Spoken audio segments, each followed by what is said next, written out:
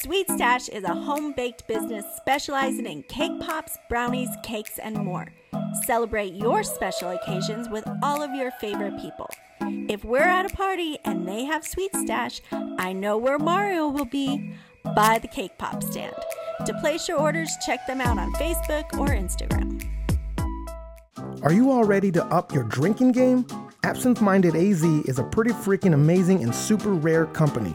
Absinthe is truly an acquired taste type of drink. People like Picasso, Hemingway, and Van Gogh were known to throw back a few.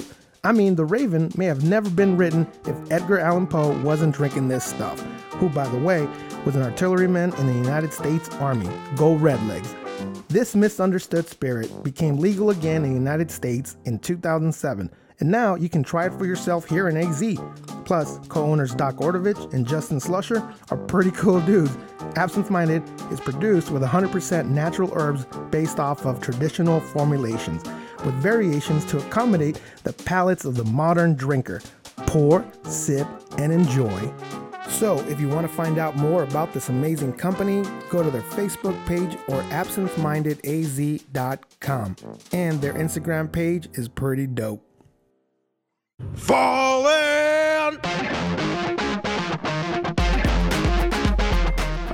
All right. Everybody take a seat, grab a drink. Let's get this show started. And 3, 2, 1, we're back! I thought We're back!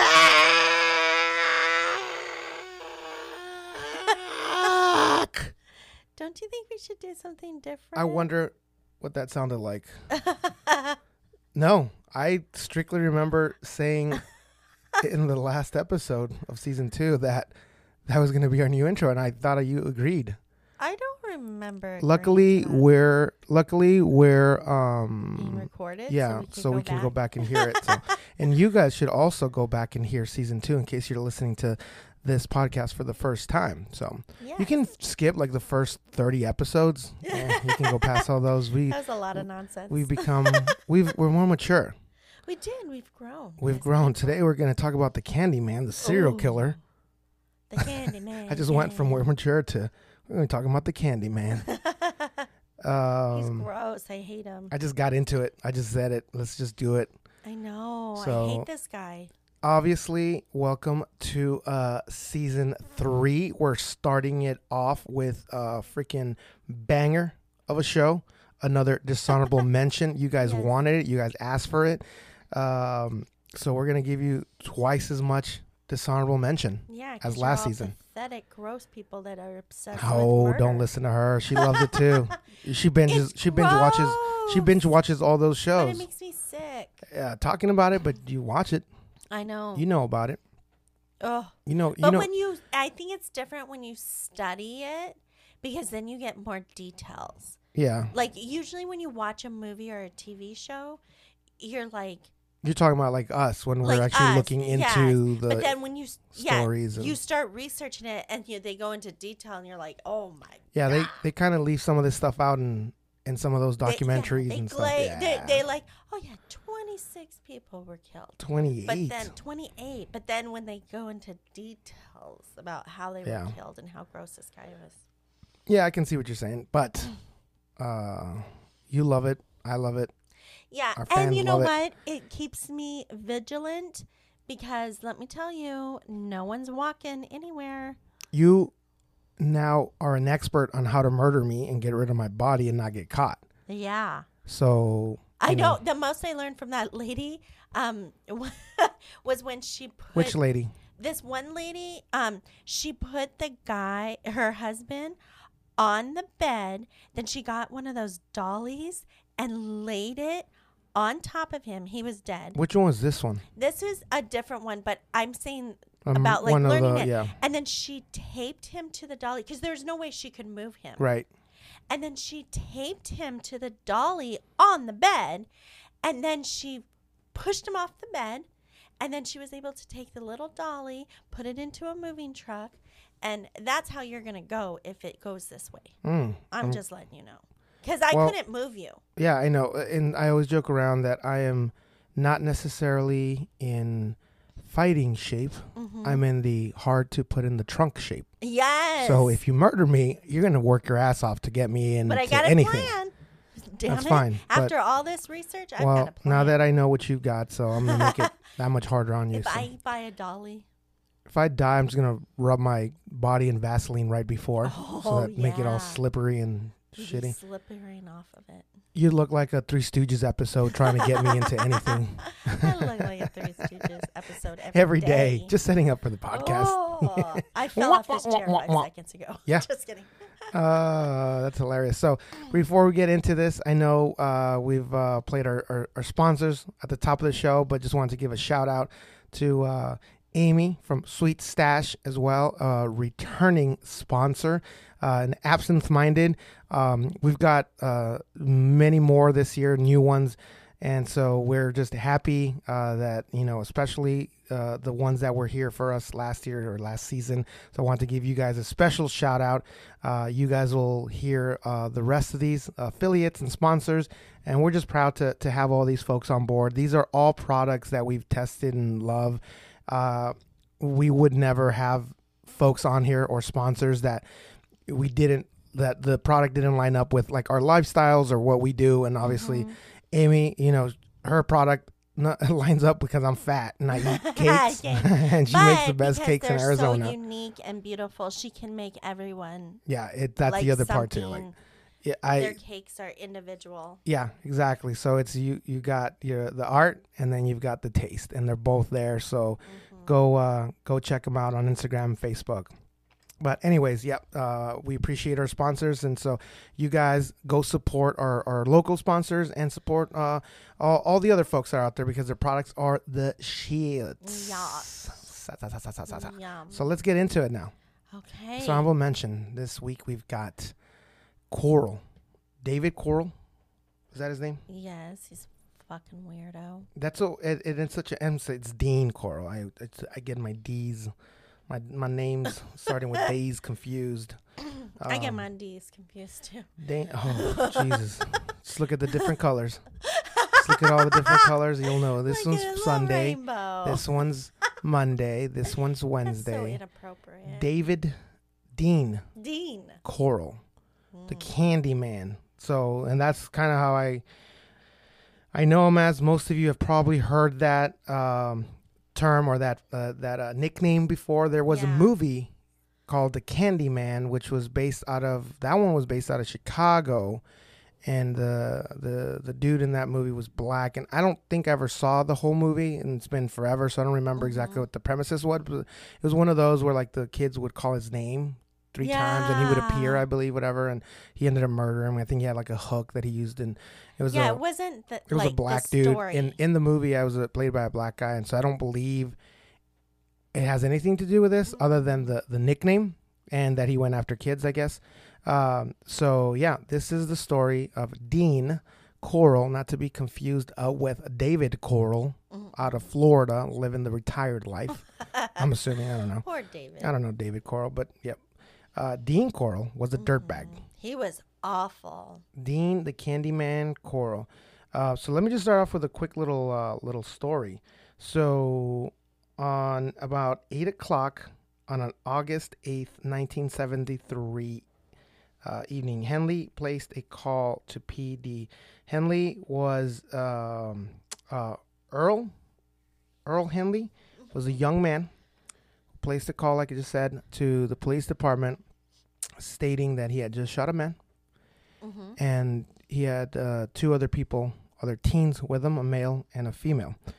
Henley awoke to find himself lying upon his stomach and Coral snapping handcuffs onto his wrist. His mouth had been taped shut and his ankles had been bound together. And Curly and Williams lay beside Henley, securely bound with nylon rope, gagged with adhesive tape, and lying face down on the floor.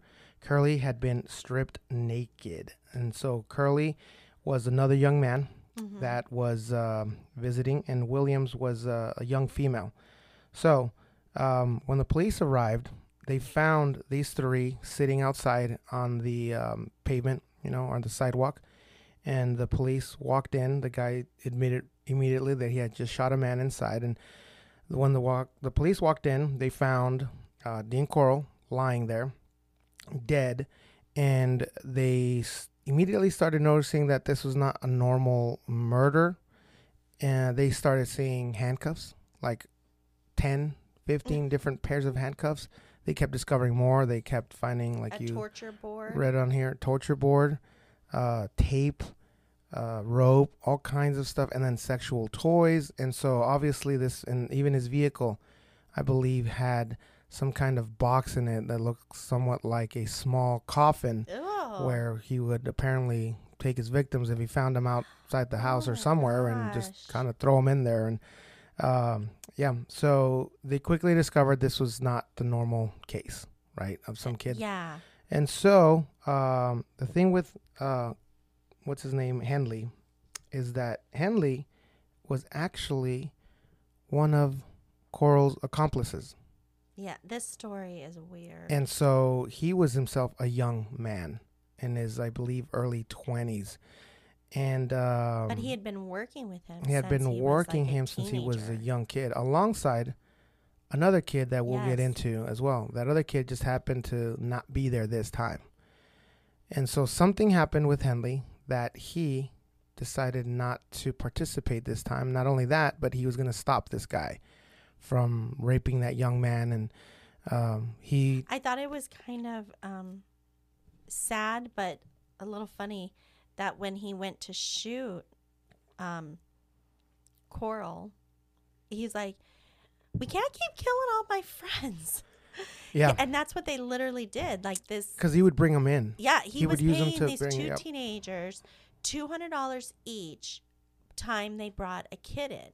So when we say they, in a very short time, like, what was it, like 4 years? In a very short time. 3 years, I think. It was 70 to 73 was when the span of his murders lasted. They killed, that they know of, 28 young men between the ages of 13 and 20.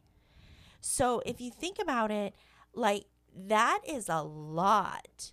That is a lot of disappearing boys. And a lot of them were already tied to these two boys. Like, they were their friends. Yeah. And they would just bring them over and be like, hey, let's go smoke weed, drink. Some of them were transient. Some of them were runaways. Mm-hmm. And that is one of the reasons, we'll get into it too, but why they got away with it for so long. Yes. I mean, I guess 3 years isn't that long. They could have gotten away with it for even longer, probably, if it wasn't for Henley. Yeah. Turning his back on his master. And it all came down to a girl. Yeah, because Dean Coral was not happy when he brought this girl in. And he only brought the girl because he had brought his friend over, and the friend was going to die. And then they had met up with this girl who was from a rough family, and she didn't have any place to go. So they're like, oh, do you want to hang out with us? So they go in there, and this guy who was obsessed with teenage boys and obsessed with raping them and obsessed with torture and kill freaked the fuck out when he saw a girl. You ruined the vibes, man. Yeah, and he said that. It's like, you ruined the vibes, you ruined it. Like, he was real. And so he was going to kill this kid that's been helping him this whole time. And the kid was very smart. He quickly was like, no, untie me. I'll help you. And it gets very convoluted. But then the girl was like, is this real? And I think that the girl really... Yeah, and then when he did finally untie him, mm-hmm. he said, well, then you take care of the girl, mm-hmm. and I'll take care of this guy. Yeah. And the guy's like, yeah. Okay. Gave him the gun, take care of her. And I was like, oh, that was his first mistake. Wait, mm-hmm. well, not his first, but that night, I should that say. Night. But to go back to this girl, and the other reason why she was also there, you mentioned she was from a troubled family. Well, that particular night, she was beaten by her stepfather, I believe. Yeah. And so this guy, when he went up and because I think they were across the street from her, wherever they were before the house, they were, they went to Coral's house first, the two boys, and then they went to the store, and they just kind of like teenage boys kind of going back and forth between different little places before they went back. they ended up going by this girl's house, who was this kid's friend, and that's when they kind of heard some disturbance. You know, the guy went in, talked to the girl. The girl's like, yeah, let me get out of here. Anything to get the fuck away from this dude who just beat me up, right? And her stepfather. So little did she know, she was walking into a worse situation. From the fire, what is it, frying pan to the fire? Yeah. And so, you know, it's like, yeah, I'll take my beatings from my daddy if it means being alive. Like, but nonetheless, you know, they all showed up, and then, like you mentioned, Dean Corll flipped when he saw a female come through, and the rest is history. So, yeah, those three are responsible for that, right? So, but the journey just began. I mean, we know now Dean Corll was killed by his accomplice, but what happened to the other guy, and what happened to this guy afterwards, and what happened with everything in between? So let's go to the beginning. To the beginning. You know. Well, what's very interesting about Corll's life is that although there was some divorce, there doesn't seem to be this absentee issue. His mom and his dad, the dad was the disciplinarian. He was strict. And the mom was, she was very protective of her boys, which goes against our usual serial killer mantra that there's a mean mom behind it all. So that was really interesting. And then his dad, when they divorced, the mom moved to where the dad was so that he could continue to see the boys. Like, she had custody, but she moved so that the dad would still have them in their life. They reconciled and moved again all over Texas. They were moving. And it didn't work out the second time, but it wasn't like the father just disappeared. It was, you know, kind of in modern day, that wouldn't been anything different. They that's the norm nowadays. Yeah, and it's like co-parenting. She met a salesman, and the salesman, this other pecan salesman came along and said, hey, you guys should start this candy business. So what's his name? Corll, he has a brother. And later on, another sister came along with this second husband. The stepdad. But they get this candy business going. It started in the garage, much like Microsoft and Amazon and all that. Yeah. So they get this candy shop going. The boys, you know, run the machines. And the dad is like, goes all over Texas selling this candy, and I guess it gets to be pretty popular. Then something happens between his mom and his stepdad, and they divorce, and the mom starts her own candy store. And so in all this, and so she makes her boys the vice president, and this is taking off. Called the Corll Candy Company. Yes. So she makes this. And then there was a little bit of like dueling candy companies, right? You know, across from each other, kind of like Adidas and Puma. Yeah, but they made, you know, like and that's when he got drafted, but he was only in the military for like 10 months, less than a year. And then he said, "Oh, I need a, you know, discharge so I can go and help my family's business." So, do you know what that business was called? The Stepfathers, the first one that they originally started? Was it Pecan Prince? Pecan Prince. Aww. So imagine if you would have stayed with that company, like if they would have stayed together, the parents, and he became like the vice president of the Pecan Prince candy company, and he still did all the killings. Would his name have changed to Pecan Prince? Oh, yeah. That's Prince a weird killer. Name, right? Pecan. The Pecan Killer? Yeah. Or just Pecan Prince. Like, that's just a weird name. Yeah. This is weird. I just thought that was funny. But that'd be another cool little thing. So, yeah. And then one thing. Okay. So I was kind of giving his mom a break because we always hear about these horrible moms. The one thing that the mom did, if she could go back, she was probably like, that's the moment I lost him, was they had teenagers working in the candy shop when it was at its height. Yeah. And one of the teenage boys said that he sexually harassed him, that Corll. Yeah. And he was older already when that happened? He was old. It was after it was before the military, but he was an adult. He was the vice president of this early company. 20s. Yeah, because he was 24 when he went in the military. So he was early 20s. And the mom, instead of saying, there must have been some conflict, because she just wound up firing the teenager. So this probably would have been a good time to be like, well, it seems that you're gay, that you like boys, but pedophilia is not okay. Yeah.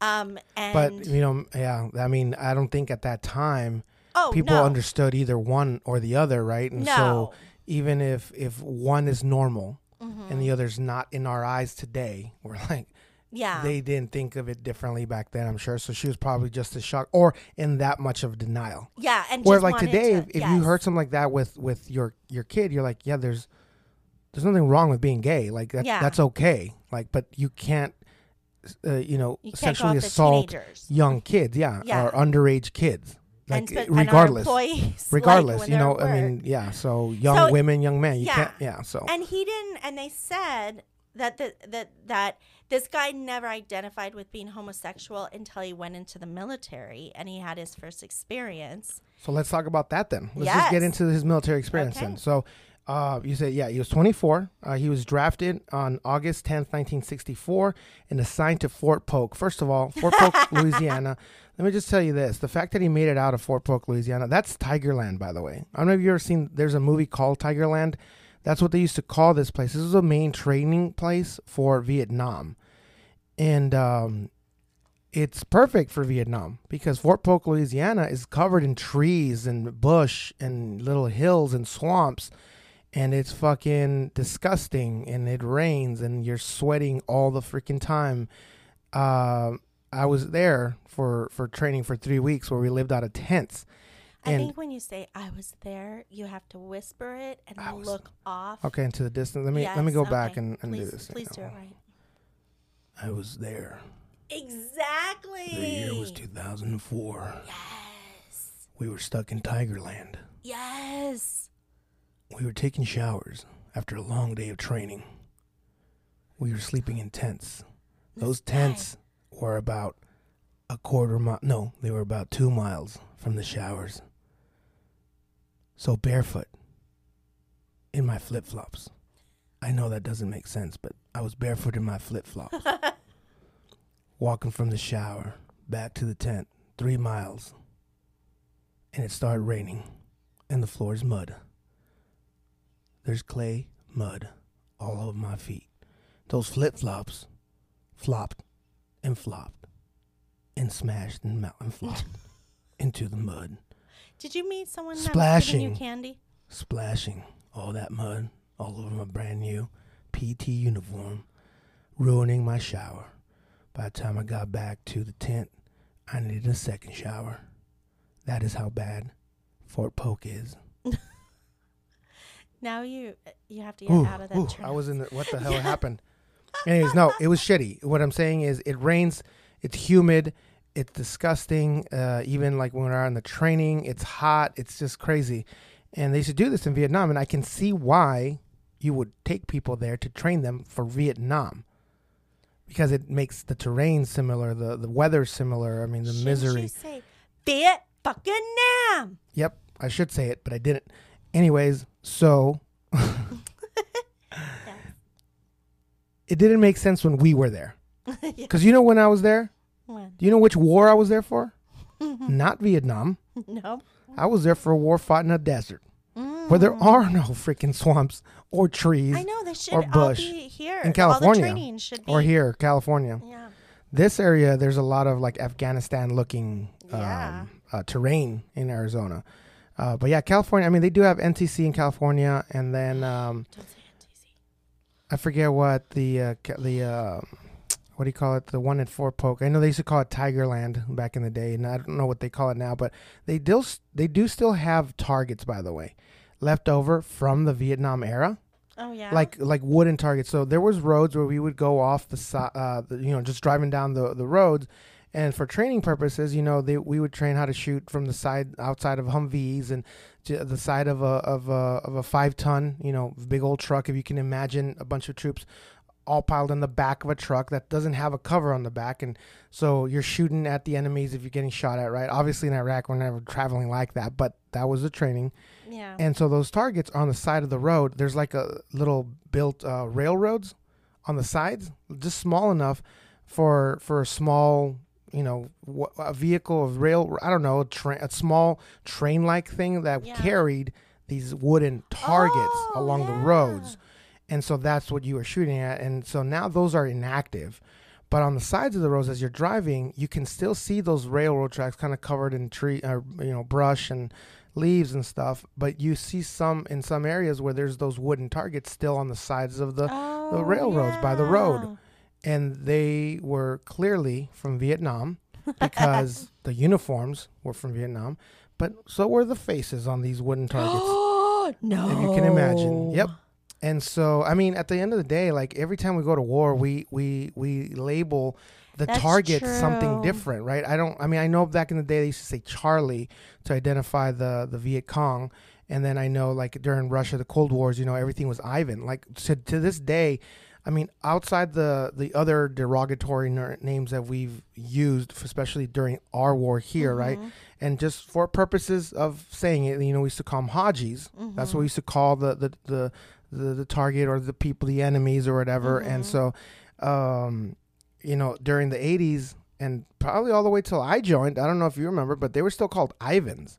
The targets you'd shoot at and I don't know if you ever heard that term, but I probably wasn't paying attention. Yeah, but they called them Ivans. That was the target, and that's from the Cold War era days. Russians, because Russian. I didn't know that. I guess Ivans are as popular in Russia as Johns are in the U.S. or something. I don't know.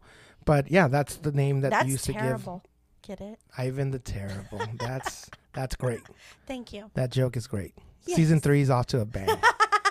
I knew there was something about this season that I could feel it in you. It was all going to be that joke. Your dad jokes are on point, Crystal. Yay. So, thank you. but anyways, we digress. Oh yeah. You're talking about Tigerland, talking about Fort Polk. That was his first duty station. So no wonder this motherfucker lost that of anybody. But then guess what? Then he was at Fort Benning, where he became a radio operator or radio repairman. But maybe this is the place that did this to him. He ended up at Fort Hood. Oh, which we all know from season 2 about Fort Hood. Fort Hood once got the dishonorable mention as one of the worst bases. Although Fort Stewart is and Fort Lewis are not far behind either. Yeah, but we need to do there's so many things that happen on these bases. But Fort Hood the last 2 years, it took the cake on the shittiest bases. I mean, people were fired. Commanders were let go. I mean, it's bad when you're looking for one missing person and you find 20 others. I know. They just came out with a thing about Vanessa, and they're like, these people sexually harassed her. It was reported. Nothing was done, and there was like a couple of them, and those weren't even the killer. Like they're like, oh, but they didn't kill her. They didn't kill her. Guy. They killed, Yeah, but I mean, that's how bad it is. It's like sexual assault or harassment was so bad that it was like, all this happened, but they were cleared from killing her. From killing her. Yes. It's just like, it's horrible. So that was probably where the Candyman started. I thought it was like his mom firing that teenager, but now it makes sense. He went to Fort Hood. As bad as that sounds, that's normal. I would consider that normal. Yeah. That the mom would take her son's side and not believe it. I mean, who knows what he told her? Yeah. Right? Yeah, maybe she was like, what?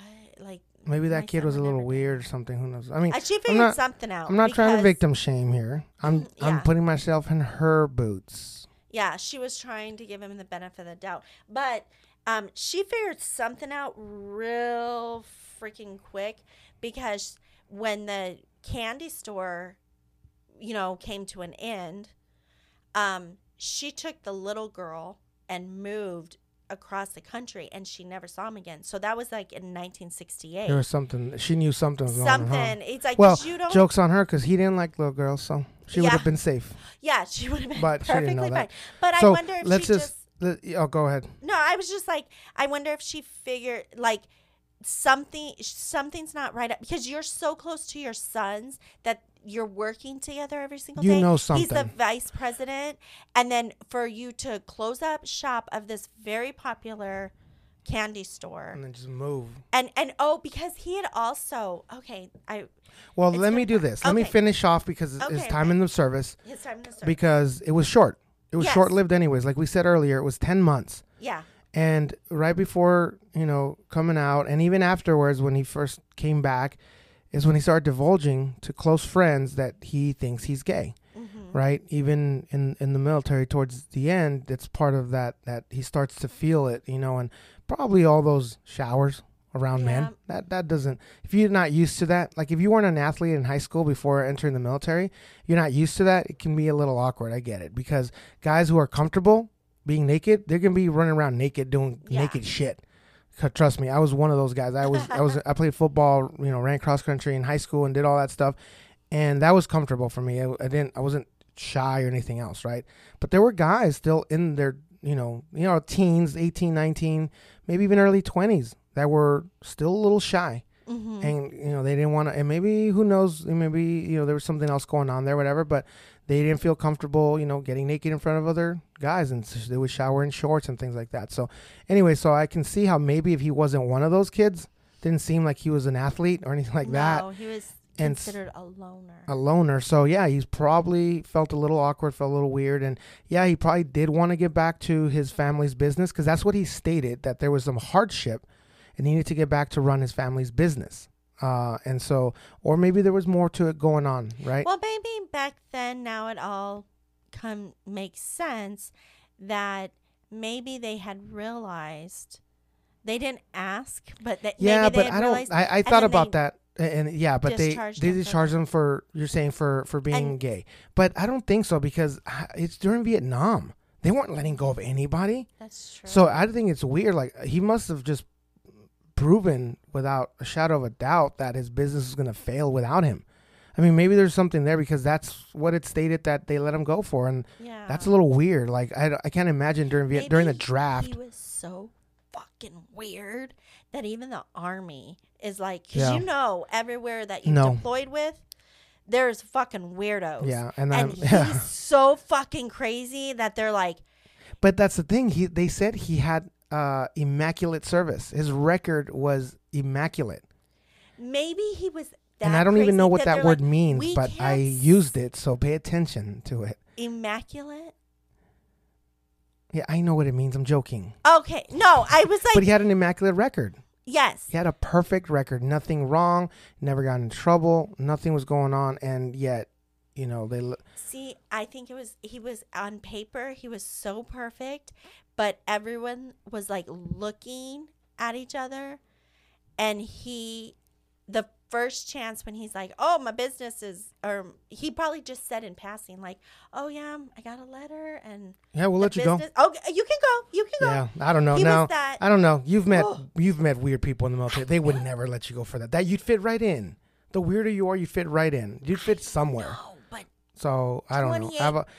There's something else. Yeah, but I don't know what exactly it was. Obviously, he stated hardship for his family business, and that's what's on record. But other than that, you're right. Who knows what it was? Yeah. Who knows what it? Because I have a hard time believing that during Vietnam they would just let you go for that. Yeah. It was during the draft. Like, Muhammad Ali almost went to prison. Yeah. And he didn't have a hardship. Like, come on, his boxing is his business. I don't see a bigger hardship than that. And yet and I know that during that time, like, going after Ali was more of a public political display of power. Yeah. Because if they had said no to him, then everybody else would be trying to get out. I get it. So that was probably a little bit harder to get out of. But nonetheless, if you were comparing apples to apples and you have this world-class athlete, world champion at the height of his career saying, no, I can't go because it will ruin my business is me. Yeah. My boxing career time, make my money. And if I go, even though you're telling me you're not going to send me to war, you're just going to have me do exhibitions for 4 years, or 3 years, whatever the minimum time was, like, I'm going to lose that. I'm going to lose money. I'm going to lose my real training. Yeah. My abilities are going to diminish. And that's hardship.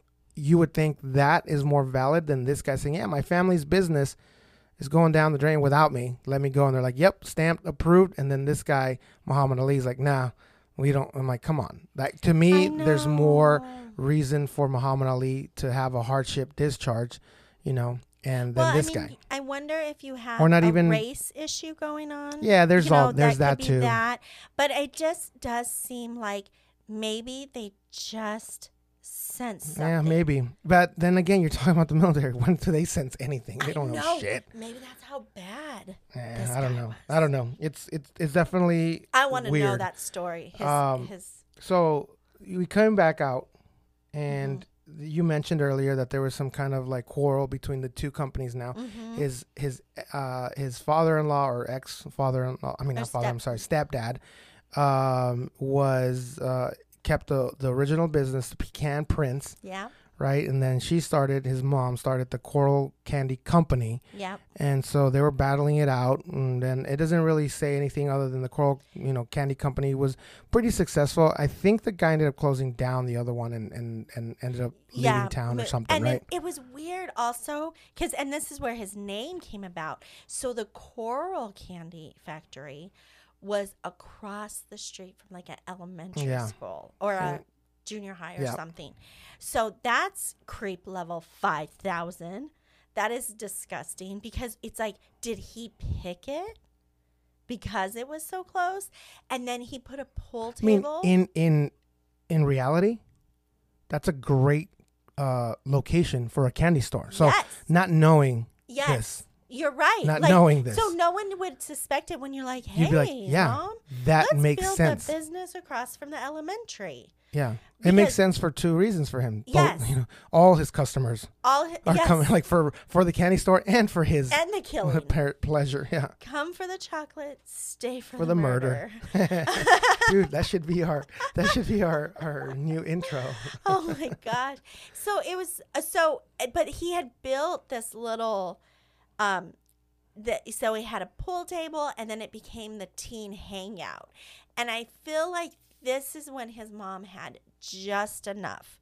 His mom's like, okay, I fired the one teenager because you were swearing you weren't after him. Right. But now you're in your late, or you're heading toward 30. You're 30, yeah. You're heading towards 30. You're hanging out with the kids. 17. Yes. High school kids. In actuality, one of his first friendships was where is it? David Brooks. That's the kid that was missing the night of his murder, the night of Coral's murder. He was nowhere to be found.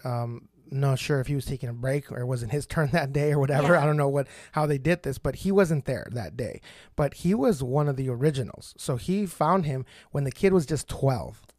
And became his friend. Yeah, he just groomed him. And that's why I feel bad for these two boys, even though they became completely active participants.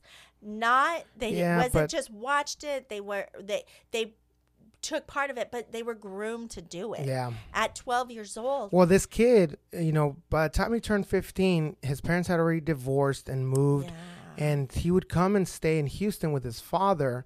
Eventually, he decided to move to Houston permanently so he could be close to his father, but also to be with this guy, because apparently he used to call this guy's Coral's home his second home. Yeah. Not his mom's home, not anyone else. $200 for every boy that they brought in. So $200 back then in 1970, because it started in 1970. Because I'd turn you in for $200 today. Jesus. I mean, I said the inside thing out. I know. So anyway, David Brooks is the OG murder assistant, if you will.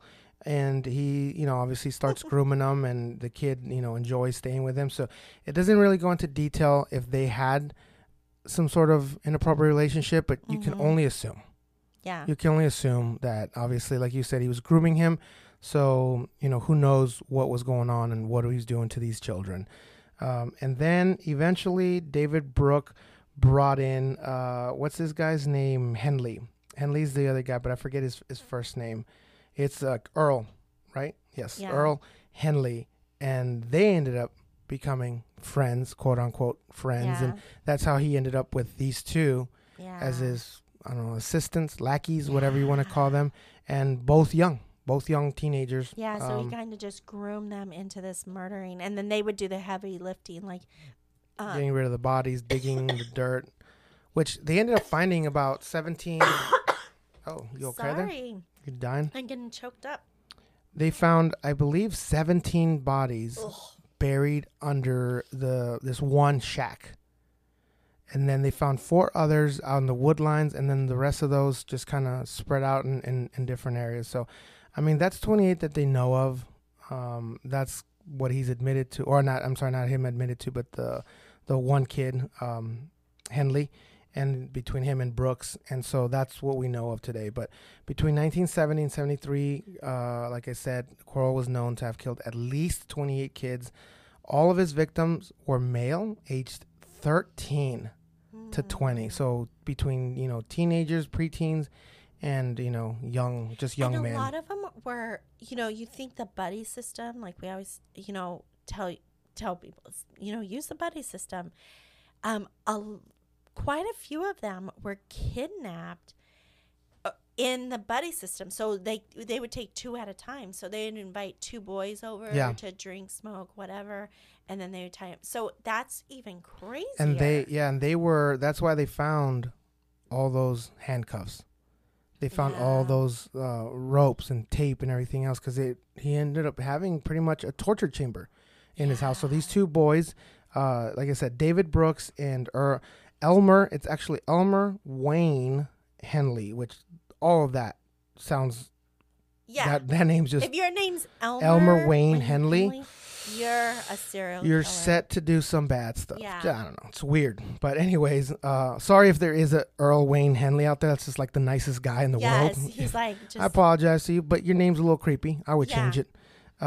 Several victims were friends of one or both of the kids, like you mentioned. That's So what's crazy. that was the fucked up part, is that, some of them were transients, but a lot of them were their friends or people they knew, and they were bringing them in to the wolf's den, Yeah, that's so that, really there's bad. something there. And there is something to be said that I know you said that they were being groomed, and I believe that.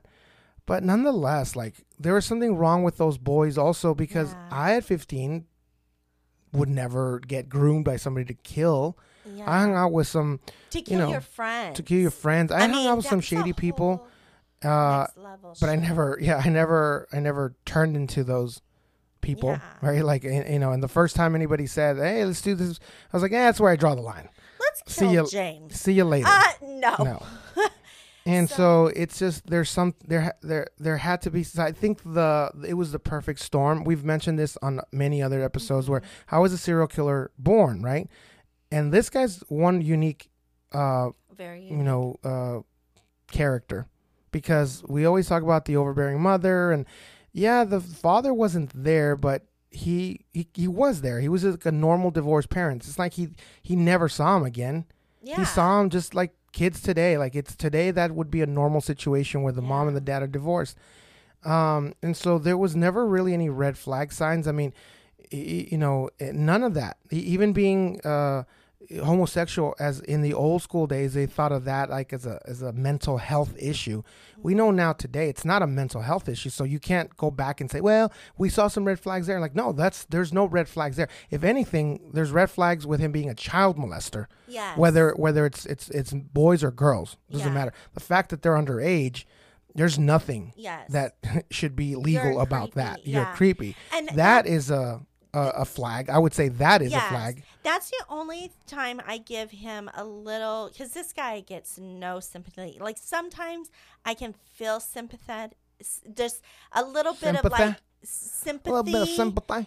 for somebody when you're like, oh, his childhood was so bad. Right. So this guy does not. The only thing is, like, was it a situation? It would suck. Like, I don't think you become serial killer, but it does suck to be gay and not be able to be gay. Like, that And sucks. The Candy Man, as he was known, Mm-hmm. also owned a Ford Ecoline van. Econoline. Sorry. There's your Talk red flag. about. But I think he may have been the one who started this whole. Is that because where it comes that's probably where it from? comes. Like, hey, you want some candy? There's always that joke about The van. the with guy with the van and the candy. Yeah. And so That's that's probably where it the comes joke from. comes from. right from this guy having the So he Econoline, and those vans motivated are this nice. whole meme because now there's memes about every time like free tacos painted on a van or free Wi-Fi, and then through the COVID it was like free toilet paper, Yeah. to entice people to come in.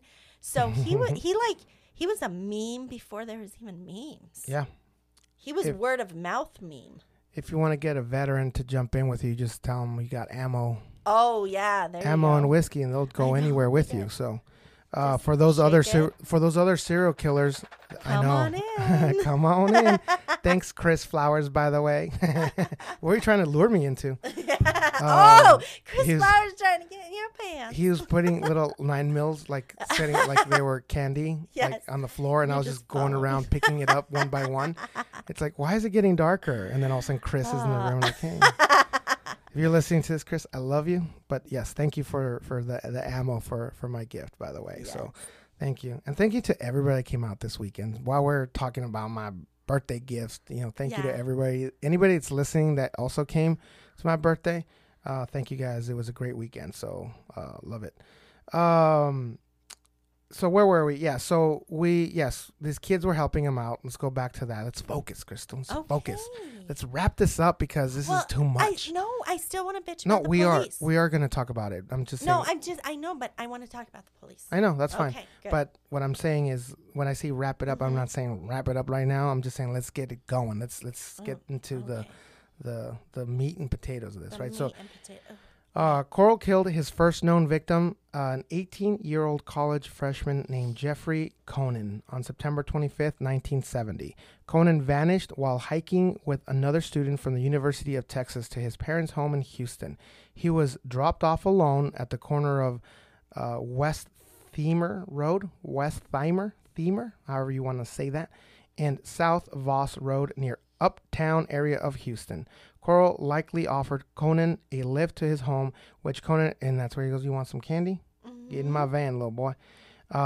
Which Conan evidently accepted. At the time of Conan's disappearance, Coral lived in an apartment on Yorktown Street near the intersections with Westheimer Road. Brooks led police to Conan's body on August 10th, 1973. So this is obviously after, they were caught, and after So they Henley were killed killing Coral. between 1970 70 and to 1973. 1973, yeah. And they killed 28 people in that time. That's a lot. The body was buried at High Island Beach, forensic scientists. So obviously, 6 weeks after, I'm sorry, not 6 weeks. That was after, about the time of Conan's murder, Brooks interrupted Coral in an act of sexually assaulting two teenage boys whom Coral, had strapped to four poster beds. Coral promised Brooks a car in return for his silence. Brooks accepted the offer, and Coral later bought him a green Chevrolet Corvette. Coral later told Brooks that he had killed the two youths and offered him $200 for any boy he could lure to Coral's apartment. So That's obviously when it after that, starts. it all started, right? 6 weeks after the double murder of Glass and Yates on January 30th, 1971, Brooks and Coral encountered two teenage brothers, Donald and Jerry Waltrip, walking toward their parents' home. The Waltrip brothers had been driven to a friend's home by their father with plans to discuss forming a bowling league and had begun walking home after learning their friend was not at home. Can you imagine that, being murdered? Like, just know. And with going to your friend's house, and after, like, hey, let's start a bowling league, and having all these little dreams and aspirations, and then just... and then with your brother, like you see your brother being killed and like you're together. I mean, that's so heartbreaking when they go into these. Yeah, it was like you said, heartbreaking. So one of the boys was killed by a single gunshot to the head after being lured into Coral's apartment.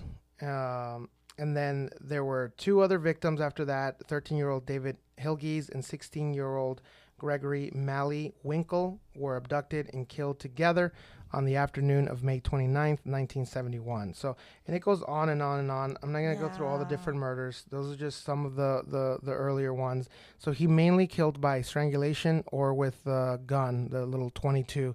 I believe that's the same 22 that he was killed with by Henley. So poetic justice there.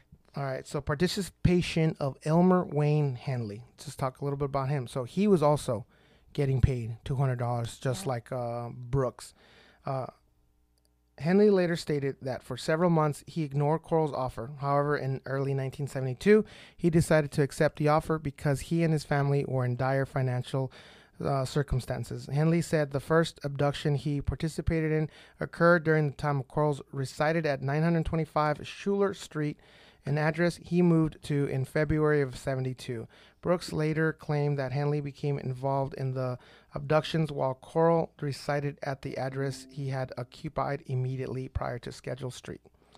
1 month later, on March 24th, 1974, Henley, Brooks, and Coral encountered an 18-year-old acquaintance of Henley's named Frank Aguirre. I hadn't read that yet. That was the first time. That's the first time I seen that. Oh, that's crazy. He has my same last name. He does. I did not even see that at all. He doesn't make it. That's I could guess that. That's creepy. I had not read that part about that kid. Yeah. That's the first time I saw that kid. I had seen everything else except for that. Like I said, I'm trying not to go through all the different murders, so that's a good time to stop. Yeah, I want to see more, right? Could have been your cousin. But that was one of the first times that they all worked together, like all three. Before it was kind of like it was onesies and twosies, and they were kind of bringing them in, and one was coming, one was going, and so anyways, it just goes downhill from here, ladies and gentlemen. Mm-hmm. So obviously, 28 victims later. Coral is dead. Henley is the murderer, and Brooks and Henley are in trouble for their participation. But all right, go ahead now. Talk about the police that you wanted to. I'm so mad at the police. Like, so in 3 years, 28 boys disappear. And these were boys that their parents were looking for them. So the police, like a kid would disappear. They would call the police, and this police literally would be like, oh, they're probably runaways. And this one mom was very persistent, and she's like putting up flyers. And one of these kids came and helped put up flyers. That was a little creepy. But it was just like makes no sense. And then there was a report that they were seen getting in a van, and that the van was very close to the house. Like everyone knew where this van, and the police never went there. I mean, this was like classic. Like they did not give a shit. And I don't know, because they do bring these up in the what is that show that goes over? Mindhunters? Mindhunters. Yeah. They do reference him. What era or what years was Mindhunters based on? I believe it was the 60s and 70s. Like the late 60s, because it's when they first started to document and interview serial killers that were in prison, and then starting to solve cases. So yeah. So I guess this is a time when it hadn't caught up. So it was like, oh, if a young boy disappeared. And this is crazy. It's like 2 boys disappeared. Right. Plus only a few people, those the 2 or 3 people that are working on this in the FBI really knew about this. Everybody else in law enforcement across the country had nothing or no idea about what these signs were. But this was a small little area that they were taking these boys from. They were just blaming it on runaways. Yeah, that's all they were doing. And then what was really crazy, 2 things that stand out was one, that the Henley boy, I believe it was, that he had a little brother that Coral kept wanting to get. And that's where he drew the line, was like, don't go next to my brother. And he kept his brother away. Another thing was like they killed one brother, and then a couple years later, they got the younger brother and killed him. And I was Jeez. like, Jesus, Yeah. this poor family, what they went through. So all those police, I mean, That was I'm just the disgusted. that lady was one of the ones that fought the hardest. Mm-hmm. From what I read, because when her second son went missing, they also said, well, it's a runaway. She's like, no, he had no issues. He had nothing going on at Yeah. home. Like, I mean, obviously, besides seeing, or his older brother missing, but she's like, he was not a runaway. Like, that wasn't him. He wasn't in trouble. He wasn't angry at us. There was no fights or discussions where he's like, fine, I'm out of here. Like, he's not a runaway. I'm telling you. Yeah. And yet, that's all the police would say. I mean, they didn't. It just sounds like lazy police work. Yeah, like there was the van. They said, they put him in a van. The van was right there. Like one of the dads was like, we told him where the van is. I mean, I guess that's where you are now. I don't see us being passive anymore. That if you suspect, I mean, look at how crazy we went about the cat. It's like, Yeah. Our cat was killed and Yeah, we haven't talked about that because it happened haven't. between seasons. Yeah. So I don't want to get into that No, too much. but I mean, think that about happened. what we did. So just so people know, like, our cat was found in the neighbor's yard, and we went to pick him up, and he was not moving. His upper body was moving, his head and his front paws, but his back paws were not. And so we could discover there was some blood on him. Took him to the vet, and yeah, they did X-rays, and they found what looked like an object, either some type of BB. That was in there and looked like it had probably hit the spine because that's where it was found close to, and paralyzed him, right? There was nothing they could do, and so we had to, put him to sleep. Obviously, there was somebody out there shooting cats. And so, that's... We lost our goddamn minds. Yeah, and we lost our minds. And the Gilbert police are probably like, we're like the crazy cat people. But our thing was No, just they were like... pretty cool. Yeah, It no, just they seemed were like everybody really, was very really cool. And they looking into it, and they did take I'm it just serious. saying what they say in the locker room when they're like, but I mean, and we had them come back out because they came out and did an investigation, and then we're like, we just don't feel it's settled. Can you come out again? And they did. They sent. The way they respond, the reason why I say, like, I know you joke about them saying that. Normally I would be on your side about that. And they're probably like, yeah, behind the scenes are like these crazy people. But I don't think so. No, because they were really good. They were really good. They never pushed back. They were quick about bringing an expert or someone that worked in those type of cases. They're pretty quick. They didn't drag their feet. No. They asked all the neighbors. They took it serious. And I talked to several people, several retired police officers, and they were totally into it. Yeah. And they continue to ask, like, what's going on? What's up? And so that they were, to them, they take it serious because they know that kid or adult, whoever it is, could potentially pose a danger to other people, kids, could be on or the next dishonorable mention. Yeah, and so no, I would for torturing yes. that person if they ever touched our kids.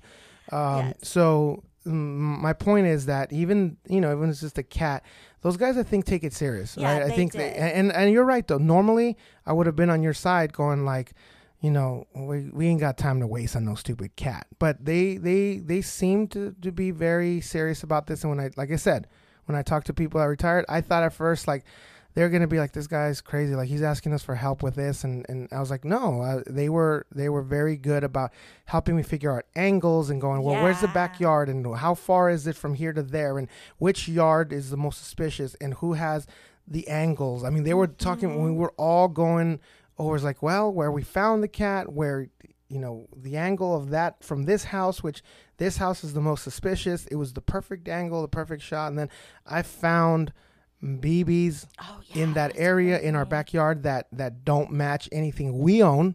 It's because they were orange and they were pellets. They were the orange ones and I even took that in and said, hey, is this something that could possibly penetrate a cat? It certainly can with the right rifle and all this. And so we did a little bit of digging. Like what you said, we went a little bit crazy, but we wanted to get answers. Yeah, we were just, and we just had to. So it's just interesting that we did this for a cat that, yes, we love our cat. It's a family member. But I'm like, you fuckers couldn't walk down the street and just ask the guy with the van what the fuck was going on? Different times, right? So back Different then, I believe that if you came to him with a murdered cat, they're like, get out of here. Yeah. I just shot 10 cats in my house the other day. Yes. Like, get out of here. Yes. Like, you know, so, but what people don't know too is that there are feral laws to protect cats, feral cats.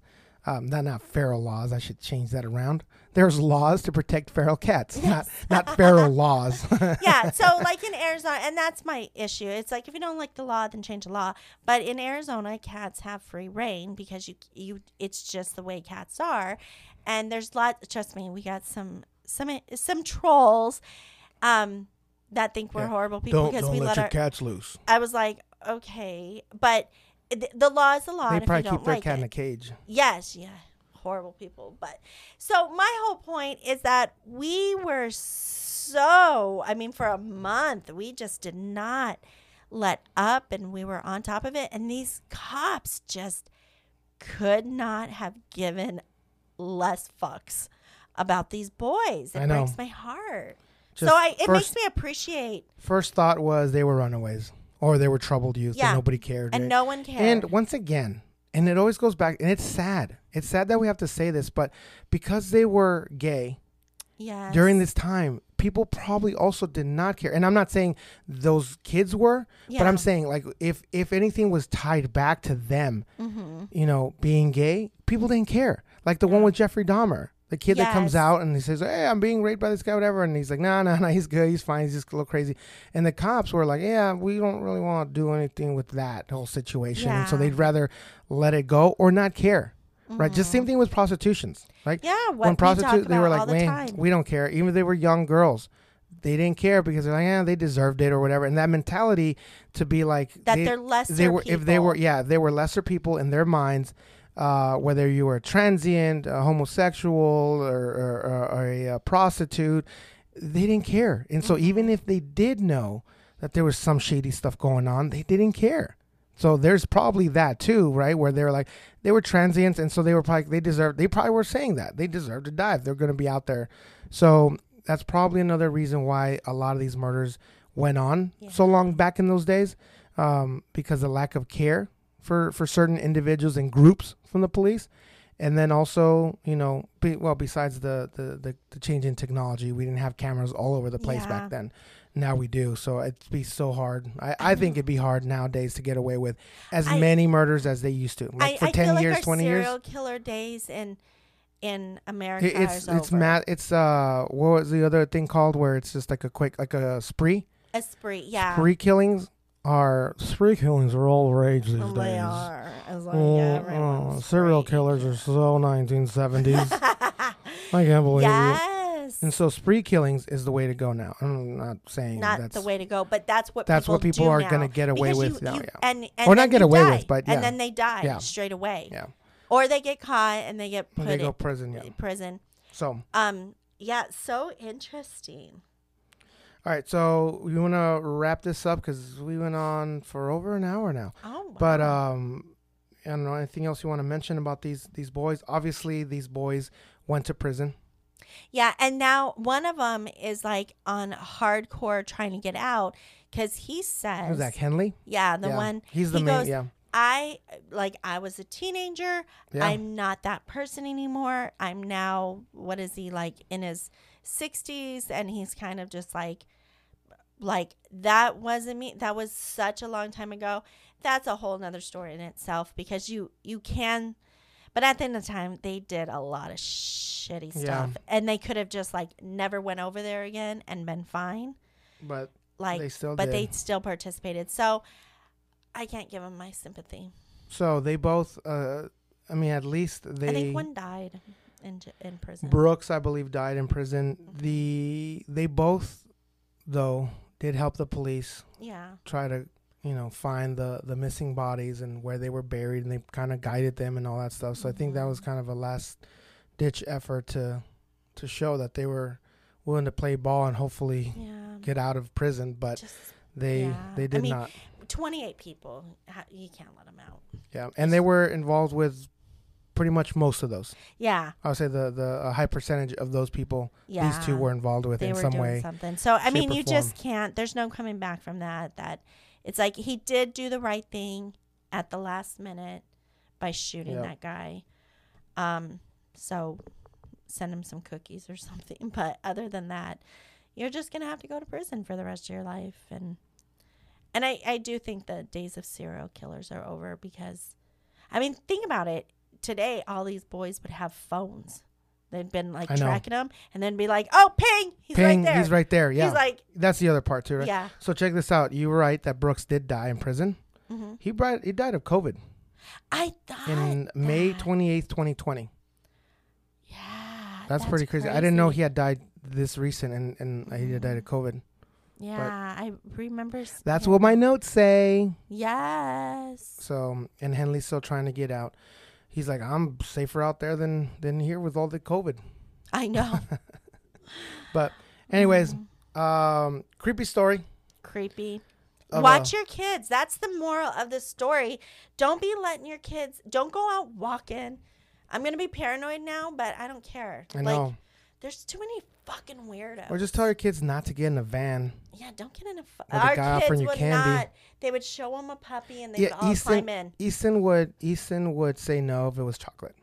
Yeah. They're like, I got some chocolate. He's like, I'm good. But if it was a puppy, Oh, they would all. Every goddamn one of these kids would be gone. For a puppy, Damn a it. kitty, they're all animal lovers. Yeah. So, anyways, but that's the story of Dean the Candyman Coral, 10-month Army veteran.